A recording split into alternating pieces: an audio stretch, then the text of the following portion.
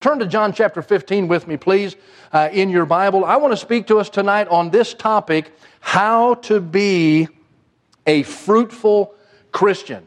How to be a fruitful Christian. We're going to read the first 8 verses of John chapter 15. This is a familiar passage, but I think it'll be a help and a blessing to you. This is something that the Lord showed me in my daily Bible reading one morning, sitting at my kitchen table, and it was a challenge to me, so I'd like to share this with you tonight. John chapter 15, beginning in verse 1, the Bible says, I am the true vine, and my Father is the husbandman. Of course, we know Jesus is speaking here.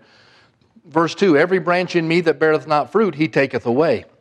And every branch that beareth fruit, he purgeth it, that it may bring forth more fruit.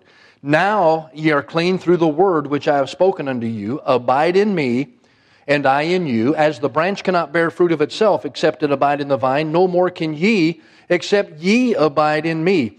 I am the vine, ye are the branches. He that abideth in me, and I in him, the same bringeth forth much fruit. And here's a phrase that we know well in the Word of God. Jesus says, for without me ye can do nothing. Verse 6, if a man abide not in me, he is cast forth as a branch, and is withered, and men gather them, and cast them into the fire, and they are burned. If ye abide in me, verse 7 says, and my words abide in you, ye shall ask what ye will, and it shall be done. That's a conditional promise. Verse 8, herein is my Father glorified, that ye bear much fruit, so shall ye be my disciples. Let's pray together. Heavenly Father, we love you. We thank you so much for your word. We thank you that your word is alive, it is quick, it is powerful, and Lord, it is relevant to us here tonight in 2021, every bit as much as it was the day that it was written, the day that, Lord, you spoke these words to your disciples and to the multitude. So, Lord, I pray that you'd help us tonight. Lord, our hearts have been lifted, have been encouraged by the songs, by the fellowship, Lord, by the sweet, sweet spirit that we sense in this place tonight. And Lord, I pray that you'd help us now as we approach your word, that we'd put away any distractions, anything that might be occupying our hearts or our minds this evening, and that we might be able to focus completely and solely upon your word. Lord, we know you want to speak to us tonight, and Lord, we know the word of God can make the difference in our lives tonight. I pray that you'd bless now in Jesus' name. Amen. Thank you so much. Thank you for standing. Bearing fruit is the focus of this passage as Jesus is talking here to his disciples. And it's not just talking about any fruit, I don't believe. This is talking about the fruit that is produced in the life of a Christian when that Christian and that Christian life brings honor and glory to the Lord Jesus Christ. Verse 8 says, herein is my Father glorified, that ye bear much fruit. And I believe you and I, our purpose in life, we were created to bring honor and glory to God. If you and I are not bringing glory to God, bringing honor to His name, then we are not fulfilling the purpose for which we have been saved. And so the Bible's very clear about this. I want to give you just a couple thoughts. First of all, what is this fruit? What is this fruit? Now, when Jesus is giving this passage, many times in the Word of God, Jesus uses an analogy, I guess, or a metaphor, what he's doing here, but he explains to us of an agricultural sense. He explains an object lesson here that they will very clearly understand. He talks about a vineyard. He talks about a branch. He talks about the fruit that is on that branch and bearing fruit. And they all understood that because many of them were in that field, or at least if they weren't in that field as farmers or husbandmen, truly that's where they got their sustenance. Maybe they grew it for their own home. But he explains, first of all, that there is fruit, and then he explains that the fruit hangs on the branches. When I was a kid, we used to have a grape arbor in our yard. It was probably, maybe 10 feet long, and it would bear grapes, and my mom would get those grapes, and she would make jam, and she would make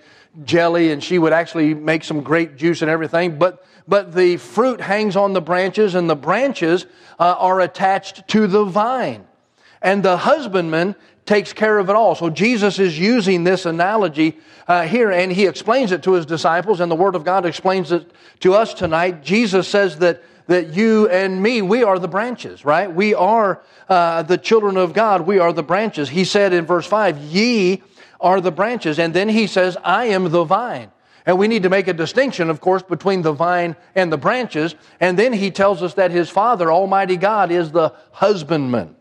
And so the husbandman does the cutting, he does the pruning, he takes care of everything for the purpose of having a good yield for the fruit. So what is this fruit? And this is going to be kind of the basis of the message, and we're going to get into some other areas here. But the fruit that we're talking about here, and I know there's other times in the Bible where it talks about the fruit of the Spirit and and so on and so forth. And that would be certainly included in all of this. But the fruit I believe he's talking about here in John chapter 15 is simply the visible manifestations of our walk with God. Did you know if you walk with God, people ought to be able to see that? It ought to be very clear. It ought to be very obvious that you, as the child of God, as a young man, a young lady, as an adult, that you walk with God. It ought to be clear. How many of you men have been wearing your Sunday clothes maybe, and you go to a gas station or something like that, and people ask you, well, are you a preacher, or are you a lawyer, or are you a doctor? What are you? Well, because it's obvious that there's something about you. And I get pegged for being a preacher. I don't know. I walk into a hospital and they say, you must be a preacher. And I say, I am. I don't know how you know that. I guess it's just, I've got preacher on me. I don't know how they tell that, but I like it. Anyway, I'm glad they didn't think I was a comedian or something like that. That wouldn't be very, very good. But the closer we get to the Lord, the greater our fruit bearing will be. The greater the visible manifestations of our fruit bearing will be.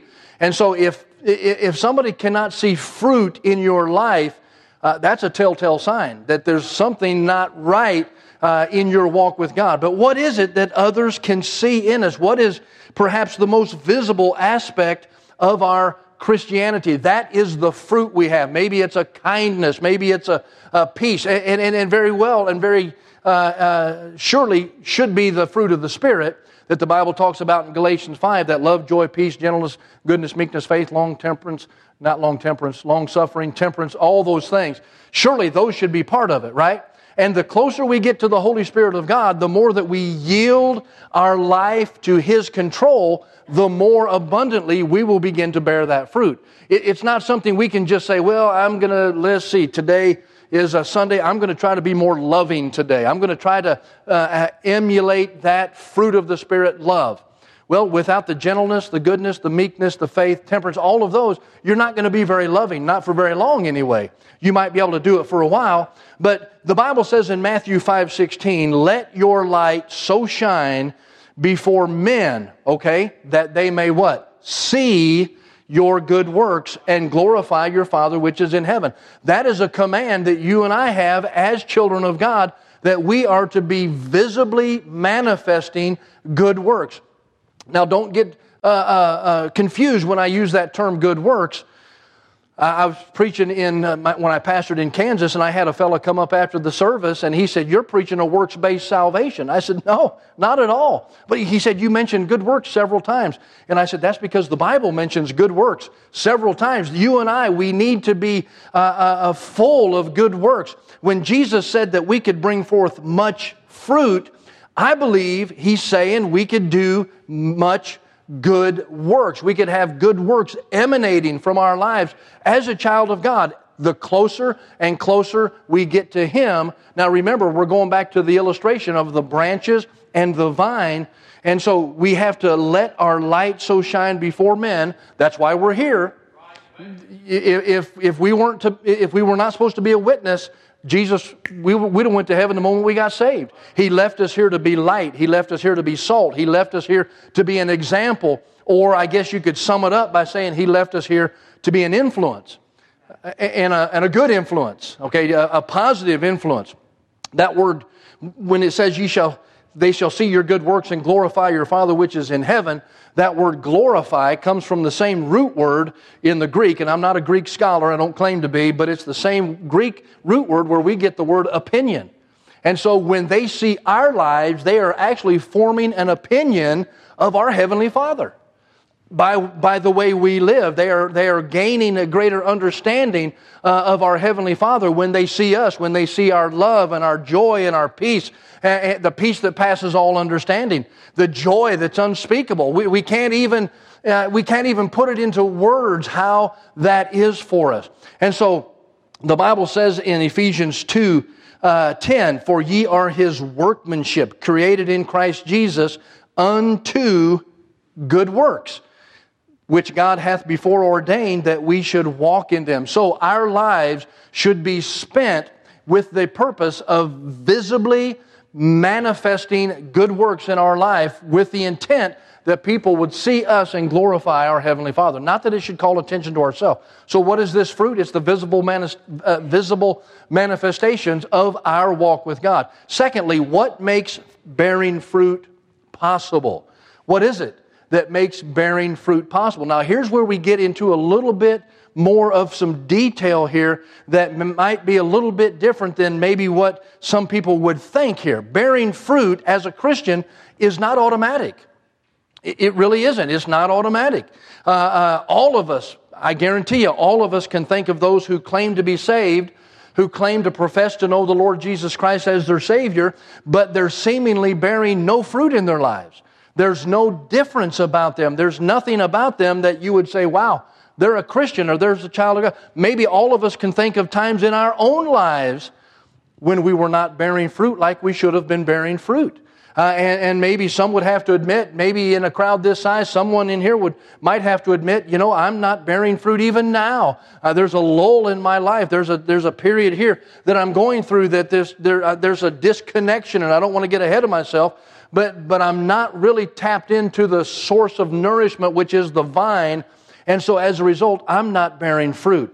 Jesus gives us a great illustration here. He says that the fruit-bearing capability comes only when the branches, now remember, who are the branches? That's us. Jesus told His disciples, ye are the branches. He said only when you're connected to the vine, and who's the vine? Jesus is the vine, right? I am the vine, He says, ye are the branches. And so He's saying it would be just as possible for you or me to do anything good without Him as it would be possible for a branch to be severed from the tree or severed from the vine or whatever the case might be and lay there all by itself and thrive and bear fruit. If you cut off a limb and just leave it lay, it's not going to produce fruit. It's going to wither away and die. My youngest son just bought a house, and he has a tree in his backyard, and he said, Dad, every time I mow, it's knocking my safety glasses off. He says, it's crazy. He said, when you come, he invited me over for a cookout. He said, come over for a cookout, but oh, by the way, bring your chainsaw with you. Yeah, anybody have kids like that? Yeah, okay. And he said, bring your chainsaw, bring your loppers, and we'll look. So I get there in his backyard, and there's a limb that is broken, and it is obviously dying. I mean, it's all brownish. Everything else we've had so much rain. Everything else is lush and green, but it was broken and it was dying. And I said, son, what happened to that? And he said, I was going on it and I tried to snap it off, but I ended up just breaking it in half. So half of it was alive, half of it was dead. The half that was dead was the half that was disconnected from the rest of it, because it can't receive that nourishment. So I got my chainsaw and zipped off all the low-lying limbs so he could get his mower under there. But Jesus said, just like that limb. Now, every one of those limbs that I cut off, He threw to the side, I haven't been back there since, but I guarantee you they're not doing well. They're probably dead by now. They're not doing well. Why? Because they've been disconnected. The phrase, and that's exactly what Jesus said, without me, He said, ye can do nothing. That phrase, without me, simply means disconnected from me. If you're a branch and you've been disconnected from the vine, then it's not going to be. A branch cut away from the source of his existence will not live. It'll quickly wither away and die. And as Christians, if we separate from Christ, now, and let me say, even saying that, a lot of people say, well, I would never do that. I would never do that. I'm saved, I'm eternally secure, and yes, you are. That's correct. But many of us, in a practical sense, during times of our life, we will separate from the vine. We'll do it on our own. Anybody here in the bus ministry? The bus ministry is a wonderful, wonderful, wonderful ministry. I was saved as a result of the bus ministry in Central Illinois. As just a little boy, somebody came by my door and knocked on our door and asked us if we wanted to go to church, told us there'd be cookies and candies and singing and games, and I said, absolutely. What's not to like about that? I was from a broken home. I was from a home that there was no spiritual emphasis at all, and so going to church became my outlet where I could just go and enjoy myself. And then my pastor, Brother S.M. Davis, kind of took a liking to me, kind of took me under his wing and became the father figure in my life. And I shudder at the thought of where I'd be had that bus worker not knocked on my door all the way back in the 70s. And thank the Lord for the bus. But you know, the bus ministry can be one of the most discouraging ministries if you're not careful, because so many times we begin to do that in the energy of the flesh. We just go knocking on doors and this and that, and maybe we fail to pray, or maybe we fail to prepare, or maybe we just say, well, this, anybody can do this, so I'm just going to jump into that ministry and do that. And when we disconnect ourselves from the Lord, we'll find out that we cannot do it without Him. Jesus said, without Him, we can do nothing. When we separate from Christ and try to do things on our own, we will fail. Did you know that it's very possible for a preacher or a pastor or a Sunday school teacher to get into the pulpit or get behind the lectern and preach or teach in the energy of their own flesh? That's very possible. And let me say, that's a lonely, lonely place to be. When you're up here without the Lord, it's a lonely place. And not only are you waiting for the service to get over, but the preacher's saying, I can't wait until this service is over because I've got nothing. He's up here by himself. And that is a lonely, lonely place. And so it's very possible for you and me, if we're not careful, to disconnect. And so those good works that we try to manufacture each week, Jesus said, those are only possible if you stay connected to me. So the first lesson we learn in reading this passage in John 15 is that Jesus Christ gets all the glory and the praise for all the good works that we can perform. We can't say, hey, look at me, I did this, or I went out and I won X number of people to the Lord, or we had 120 on the bus today, or we did this, or this. All that's good, and I'm for all that. But if we stand and try to praise ourselves and get the glory for that, we need to understand, Jesus said, you could not have done that without me. Staying connected to the vine, staying connected. You cannot build a church. You cannot build a Sunday school class. You cannot build a Bible college. You cannot do anything in the Christian life that's going to have a worthwhile end to it if you're disconnected from the Lord. The second thing we learn is that our good works will be in direct proportion to how much we depend upon Christ. Those works that we do not depending on Christ, when we get to the judgment seat of Christ, are going to be wood, hay, and stubble. They'll be burned up just like that. They have no value. And then the third thing we see in this passage here is the reason why so many people are not living holy lives. And here's where it comes to the gist of the message here. We're kind of honing in on the point I want to make. It's because we're not willing to look to Christ as the very source of our strength and our abilities.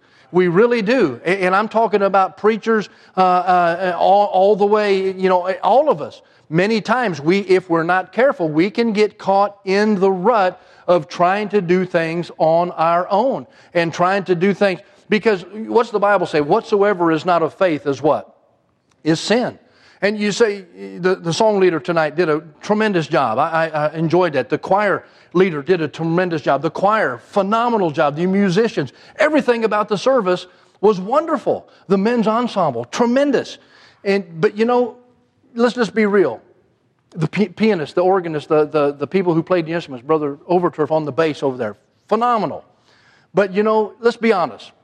Can you play a piano without faith? Yeah, sure. You can play a piano. You can memorize a song and sing it without faith. You can get up here and learn how to beat the 4/4 time without faith. You can do it without faith. But if you do it without faith, what does the Bible say? It's sin. You see, that's the missing piece of the puzzle that we miss so many times. I can get up and teach a class at the college. Some of the classes, I've been there 15 years now, some of the classes I've taught 4 times. I could get up there with my eyes closed and teach. those classes.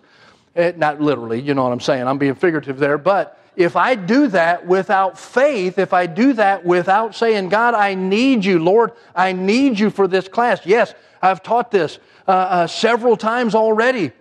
We have some of our freshman classes, well, all of our freshman classes that are taught every fall.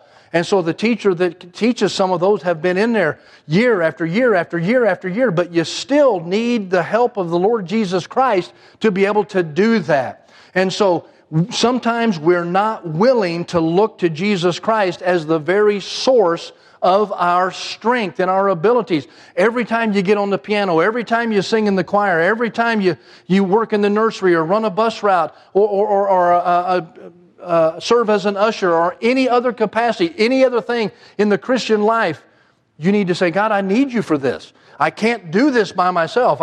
You might be able to do it, the function of it, but it's not going to turn out the same if you're not involved in it. And so we need to have that faith. Third point, this is the third main point. How can we bear more fruit?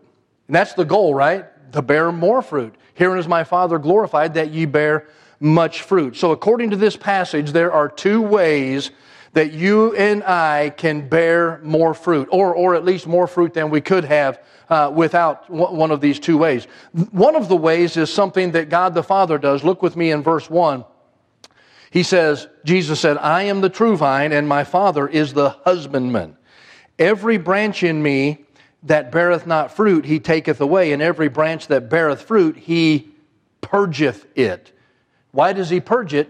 That it may bring forth more fruit. Isn't that interesting? Now, don't ever think that the purging ministry of God is a negative thing. It's always a positive thing.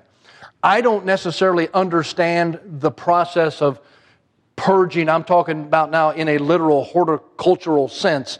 I planted a weeping willow in our men's dorm yard because after I put some sidewalks in, I wasn't thinking that after the sidewalks come in, the water is not draining like it should. So most of the time in the men's dorm, the front yard is a pond. And somebody told me, well, if you plant a weeping willow, it soaks up the water, great amounts of water, more so than most trees. I said, well, good. Well, I'll just plant a weeping willow then. So I went, dug a big hole, popped that weeping willow in there. Then I came back the next spring, and I saw at the base of that willow were about a half a dozen shoots coming out of the trunk of that tree. And I thought, well, I guess that's a good thing. It's showing there's life there. So I called the place where I bought it, a nursery, and I said, hey, here's what's going on. And I sent him a picture, and he said, yeah, those are, I think he called them volunteers or whatever he called them. He said, you need to get rid of those. I said, what do you mean get rid of them? He said, you need to cut them off. Because what will happen is they will take the nutrients that the whole tree needs, and you need to cut those off. So I said, okay, well, I'll go do my best. He explained it to me. I took little shears, and I nipped all those little volunteers off, or shoots, or whatever, sprigs, whatever you want to call them, because that was needed in order for the main tree, the tree that I planted, to bear more fruit. Now, willow trees do not bear fruit, as far as I know, but they do bear some good switches. I found out when I was a child, but that was very necessary. And God, our Heavenly Father, purges us or prunes us or cuts away anything that would hinder us from bearing righteous fruit. He removes anything from our lives that would hinder us from bearing fruit that would bring Him honor and glory. And so don't ever resist the purging hand of God. Any good gardener knows this principle. I'm not a good gardener, but he knows that pruning will help whatever it is become more fruitful in the long run. Many times God will allow testing and trials and situations in our life for the simple purpose of making us stronger down the road. He's got an ultimate goal for us. He's got an ultimate purpose for us. And so he knows that going through this trial will make them stronger or make us stronger. It'll help us grow and be more productive. So that's what God will do to help us bear more fruit. He purges us. But there's something that we can do as well. If you'll look in the passage, it says that we can abide. We can abide in Him. The fan is blowing my pages all around, so I don't know what verse it is, but you'll find it there.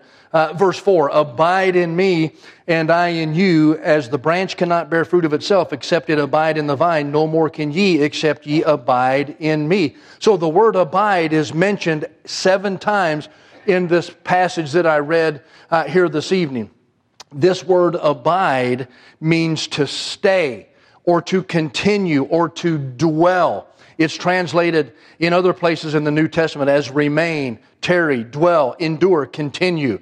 And that's what it means, to stay there. My wife and I live at 6804 Point View Road. We abide there. That's where we live. We've been living there now for almost 15 years. That is our place of abode.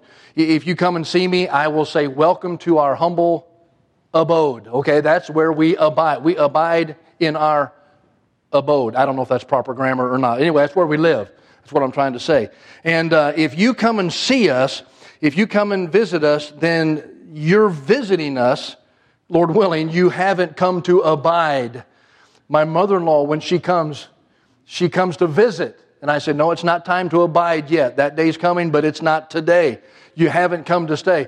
The truth is, most Christians, and this really hits us right where we live, most Christians are merely visiting God a couple of days a week. We're not really abiding in Him.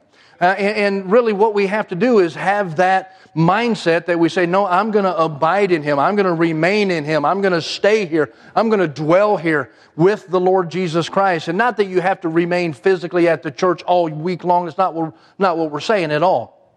But Jesus is clear that we will bear more fruit if we abide in Him. Jesus is the place of our abode. We are going to abide with Him. In fact, as one of the hymns says, abide with me, right? We sing that hymn. A key truth that we need to grasp this evening is that the vine is not a place. The vine is a person.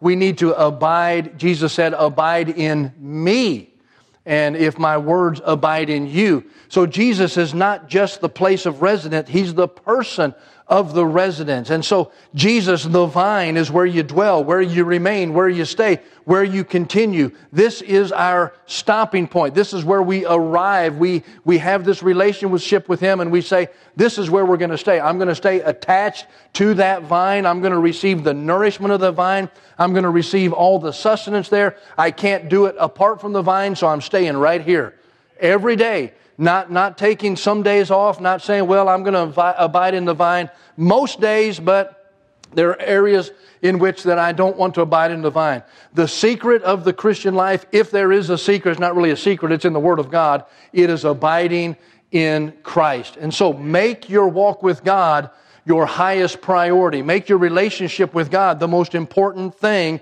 in your life. So how is that possible? How can we make Jesus our everything? How can we make Him the most important thing of our life? Think of it like this. Many people view their relationship to the Lord as simply the diving board into the pool of the Christian life.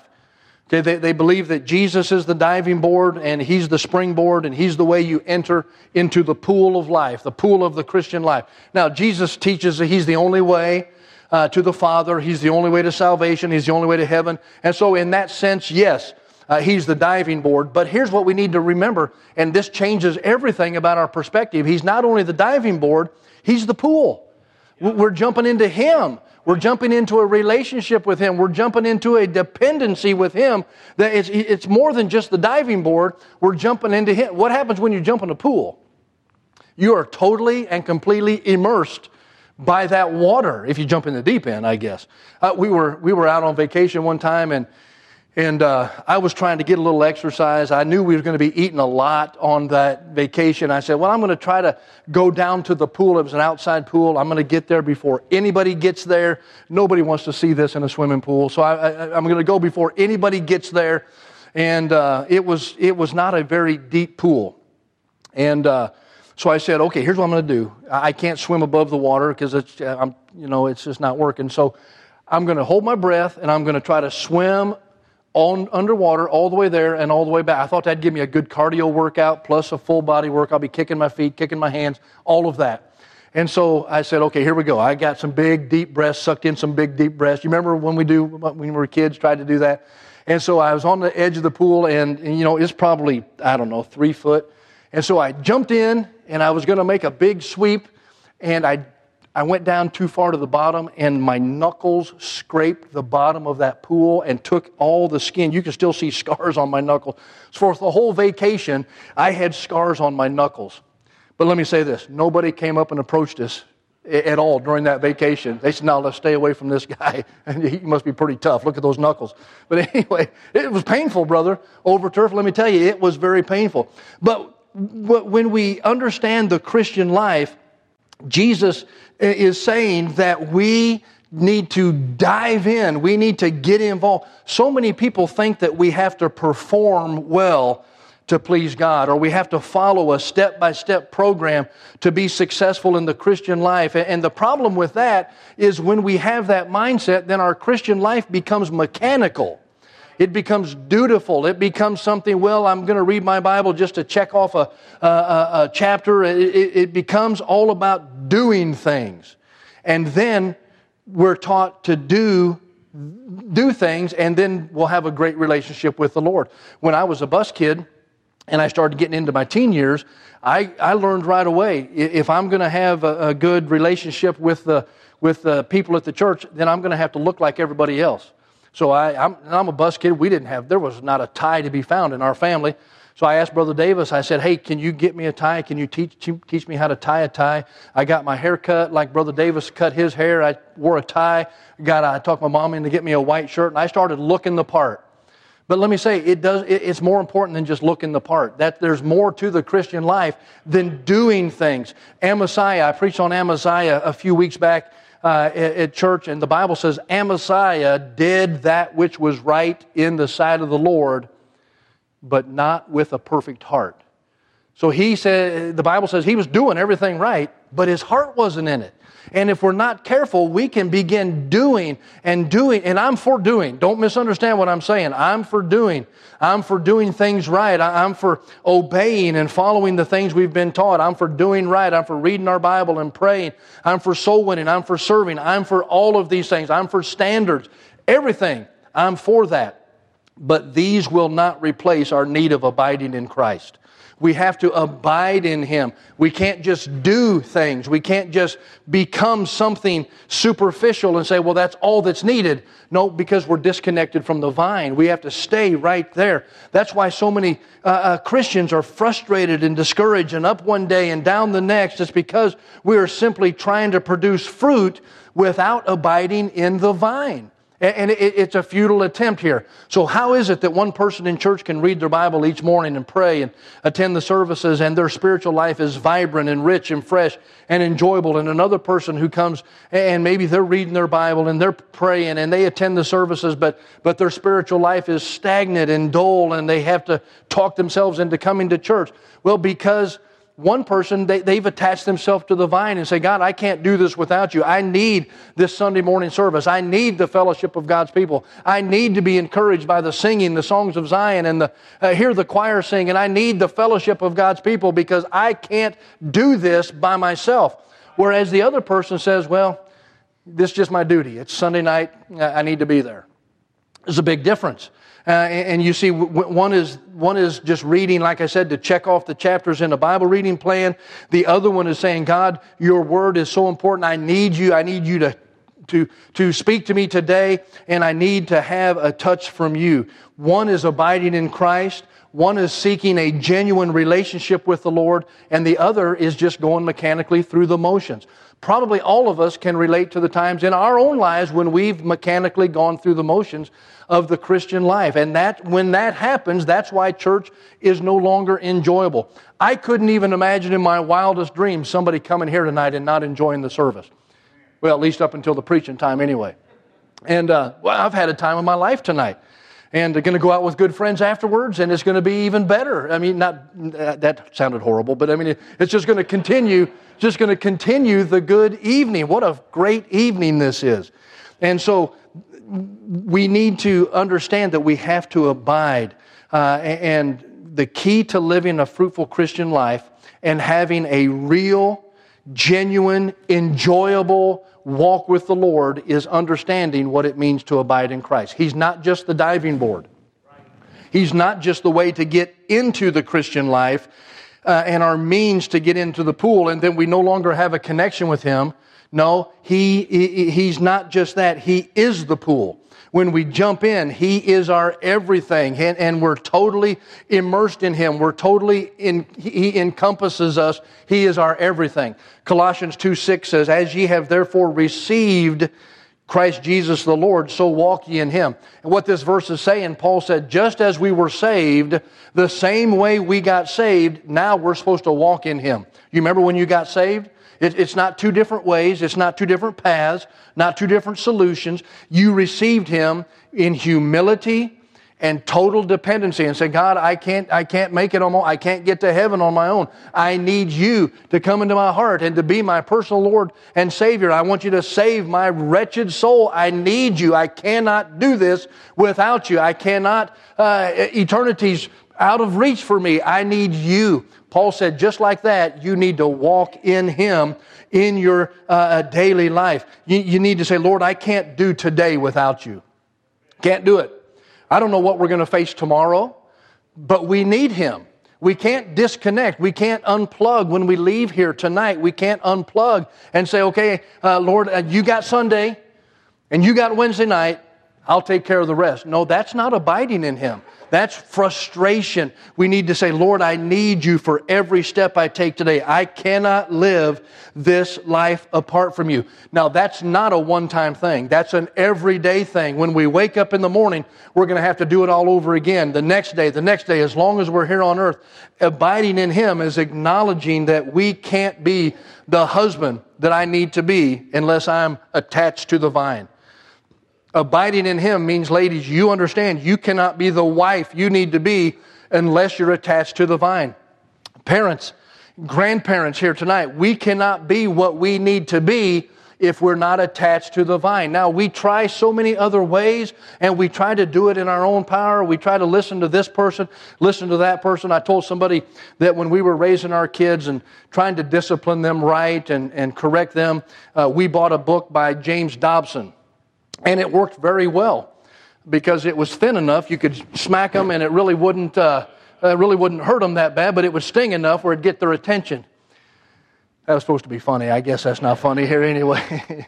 But, what we need is the Word of God. We need to be connected to the vine. I can't be the right kind of parent. I can't be the right kind of grandpa. I can't be the right kind of husband. I cannot be the right kind of a college administrator. I can't even be the right kind of friend for my friends if I'm not connected to the vine and have that deep connection. What did Jesus say that if we try to do it by ourselves, we think we know better what we're supposed to do, and we know how we're supposed to act, and we know how we're supposed to defeat temptation. We feel like we can handle it. Notice in verse 4, Jesus said, "Abide in me, and I in you, as the branch cannot bear fruit of itself except it abide in the vine, no more can ye." You're just like that branch that has tried to exist without the vine. No more can ye except ye abide in me. I am the vine. Ye are the branches. He that abideth in me and I in him, the same bringeth forth much fruit. And here's the key again. For without me, ye can do nothing. Not a little bit, not some things, nothing. Nothing in us has value apart from our connection to the vine. So the simple question tonight for all of us, are we bearing fruit tonight that Jesus said would glorify the Father? If not, the only way to do that is simply to abide in the vine. Let's pray together. Heavenly Father, we do love You. We thank You for Your Word. Lord, we know that Your Word is exactly what we need tonight, Lord, and we need that abiding lifestyle that we can have with You. Lord, I pray that You'd help each one of us. Lord, I know many of us in this room have been saved for years and years and years. And Lord, that's not the point tonight. The point isn't whether or not we've been saved. The question that we need to ask ourselves is simply this: are we abiding in the vine? Are we abiding in the Lord Jesus Christ? So Lord, I pray that You'd have Your will and way in this invitation. Lord, speak to hearts and Let the Holy Spirit have free reign in our midst tonight. In Jesus' name we pray. Amen. Let's stand together, and if you need to come this evening and do business with God, we'd invite you to come to the altar, whatever your custom is here, and do business with God. If you want to kneel right where you're at, whatever the case might be, we just ask that you do business with God.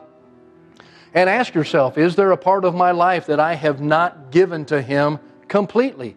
Is there a part of my life that I've disconnected as a child of God? Without Him, He says we can do nothing.